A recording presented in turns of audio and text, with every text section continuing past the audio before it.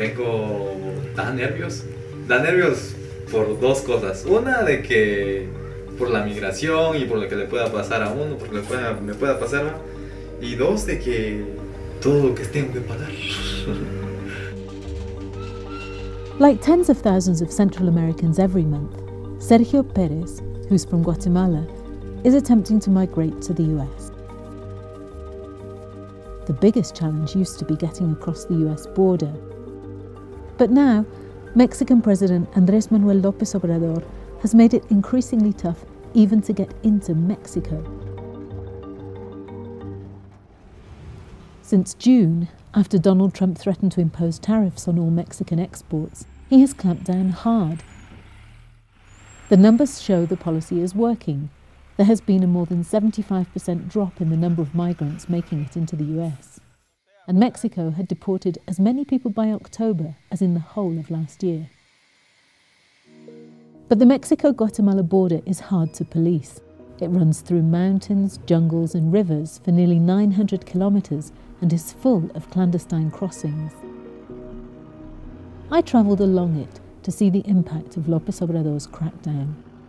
I wanted to try to understand what keeps driving people like Sergio to leave when the chances of success have narrowed dramatically, and to find whether Mexico's southern border is becoming a proxy for Trump's border wall. Breaking right now, everyone, President Trump saying that the U.S. is prepared and is, at this moment in time, preparing to impose a 5% tariff on all goods imported from Mexico if that country doesn't start to do more to combat the migrant crisis on our southern border. No se resuelven los problemas con muros ni militarizando la frontera. Mexico's president had at first welcomed Central American migrants fleeing poverty and violence and offered them humanitarian visas, but many used them just to travel unhindered through Mexico to get to the US.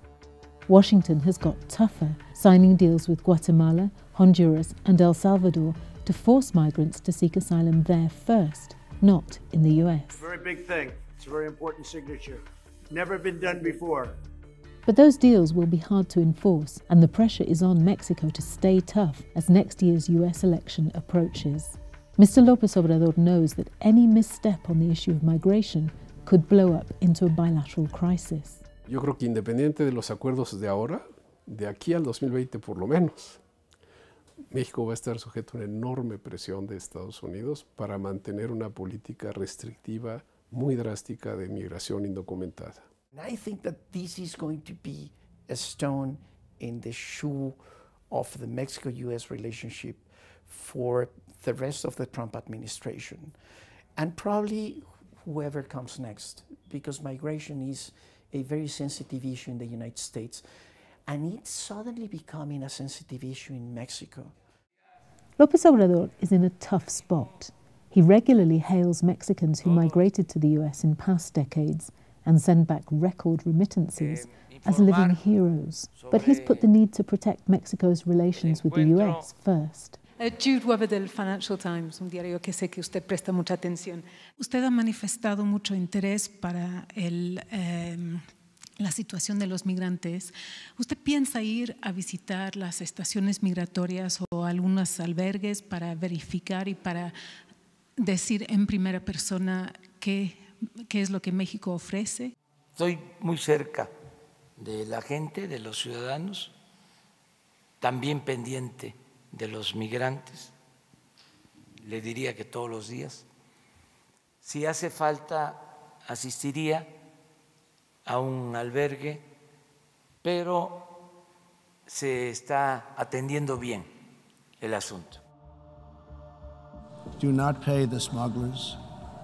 Do not pay the coyotes. Do not put yourself in danger. Do not put your children in danger.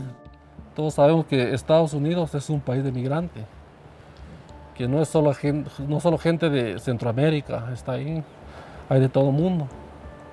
Pero el presidente se ha aferrado a atajarlos, ¿va? Que no sé cuál sea su idea. Despite the dangers and increasing difficulties, the people smugglers are still finding ways to make a profit. Hey, mis compas, ¿ya llegaron? Here in the remote highlands of Guatemala, I've come to meet one of the go-to guys in this illicit business to find out what has changed in the past few months since the crackdown began. Alex is a coyote and he's been smuggling people to the US for the past 7 years. He says things are getting harder. Y que dice su corazón ya dispuesto al viaje, como de costumbre y siempre lo hacemos, ¿verdad? Siempre que vamos a salir, siempre nos reunimos para una pequeña plática, algunas instrucciones o algo o alguna pregunta de ustedes que tengan también respecto del viaje. Bien, mañana salimos como eso de las 6 de la mañana. Nos vamos a juntar en el crucero que va para San Juan. Alex charges $7,500 and says he makes a profit of about $600 or $700 per migrant. But that's after paying $800 per person to a drug cartel to deliver them to the US border. Mucha gente en migración no sabe ni de dónde es uno, porque viaja tanta gente. Pero ahorita somos pocos, somos bien investigados. Está federal, judicial, migración, hasta los soldados, hasta la de caminos anda. No darse a conocer que uno va ilegal. Hace 2 meses atrás, donde llegábamos en las bodegas, habían aproximadamente 3.500 personas, bajó a 800 y hasta la semana pasada solo habían 3 personas. ¿Y la gente de inmigración, la migra, cómo se arreglan con ellos? En algunas partes uno les llama que va en camino, ya son contactos viejos, ya uno es conocido. Uno los deposita en un número de cuenta y ya pasa uno. Sergio is willing to chance everything, but his job in a shop only pays $5 a day, and he's only been able to muster $1,800. So he gives up the only thing he has, the deeds to a plot of land. If he doesn't pay in 2 months, it will belong to Alex. Pues es algo bastantito, mi compa, pero no tenga pena, yo por ayudárselo se lo estoy aceptando. Pero eso sí, si usted no me cumple en ese tiempo, usted sabe que aquí el dinero sirve. Entonces, y si usted no me cumple en el tiempo que hablamos, yo puedo negociar su terrenito, venderlo, o no sé, ¿verdad? O alguien de su familia que venga a cancelar el dinero. Pienso de que ya estando ahí me van a dar nervios, pues, porque por muchas cosas, o sea, por el miedo de que me manden de regreso, por el miedo de que vaya a sufrir dependiendo de qué ruta se tome en el cruzar, ¿va? Y qué tipo de sufrido va a ser, porque quiera uno siempre va a ser sufrido, ¿va? Porque ya sea que uno tenga que caminar demasiado, o ya sea que pues sufra uno hambre, o incluso a veces va de que han pasado así cosas más terribles como la muerte. While Sergio was setting out from the town of Cuilco along this bumpy single-track road, headed for one of scores of informal border crossings high in the mountains, another migrant family was just crossing into Mexico. The Marin Martinez family was forced to flee from Honduras after their 18-year-old son was murdered and their home burnt to the ground by local gangs.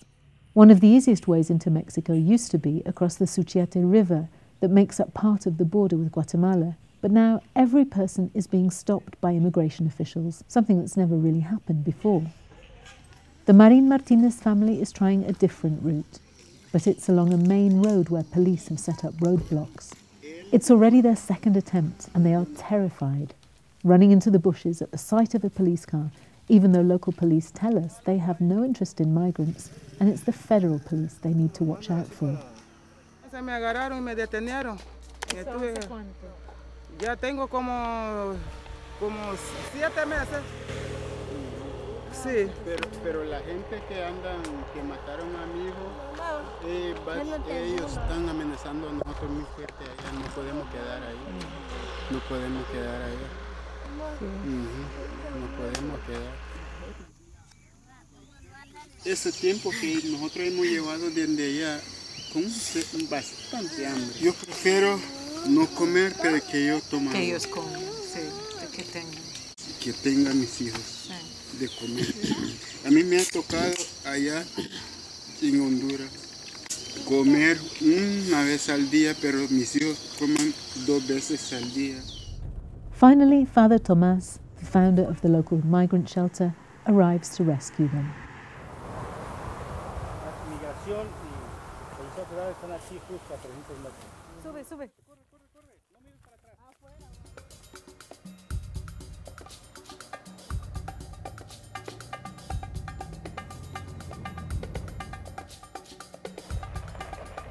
Here, 750 miles from home, they are safe and will receive medical care and legal advice.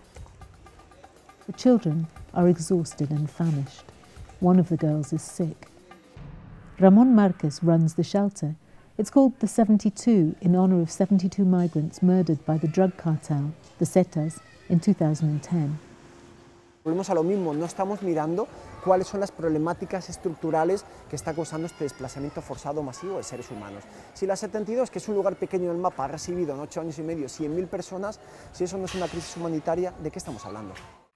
Donald Trump's tough stance has also been boosted by a Supreme Court ruling in September that now makes it virtually impossible for Central Americans to apply for asylum in the US. He has also been pushing asylum seekers back over the border to wait for their court hearings in Mexico. But Ramon says that with homicides in Mexico at a record of some 34,000 last year, the country just isn't safe enough to take them in. La gente que busca te viene pidiendo, quiero un papel, y quiero un papel para moverme con seguridad o para poder iniciar una nueva vida en México, ¿no? México no cumple las condiciones mínimas para albergar esta crisis humanitaria y encima los niveles de violencia en muchas partes del país y en toda la frontera norte pues son tremendos, entonces al final huyen de violencia y se pueden volver a encontrar con una violencia también en niveles muy fuertes, ¿verdad? Mexico's migration authorities, which have suffered big budget cuts under López Obrador's austerity government, are struggling with the sheer numbers. And even though Mexico has a long history of taking in refugees from civil war and dictatorships in Spain, Guatemala and South America, polls show that public opinion is increasingly hostile to migrants. Mexico says the answer is development. It wants Washington to help fund social programs. It's the right diagnosis, but it will take years. And as Trump cuts aid to Central America, getting the US to cough up may be hard. Sergio's American dream quickly turned into a nightmare. He was in a group of about 11 people trying to cross the desert. 9 made it, including his companions from Quilco. He and 2 others were deported. Back in Guatemala, worried about all the debts he'd racked up and the fact that he could lose his land, Sergio decided to try again. Así que intentar de nuevo porque no me queda de otra. Está duro porque no todos pasan, pues ellos, mis compañeros pues corrieron con la suerte. Yo lastimosamente no se pudo, ¿va? Es lamentable, pero ya se sabía también el riesgo. He failed again and was deported for a second time. He's given up for now. But migrants like him will keep on trying out of desperation. Their chances of success are increasingly slim.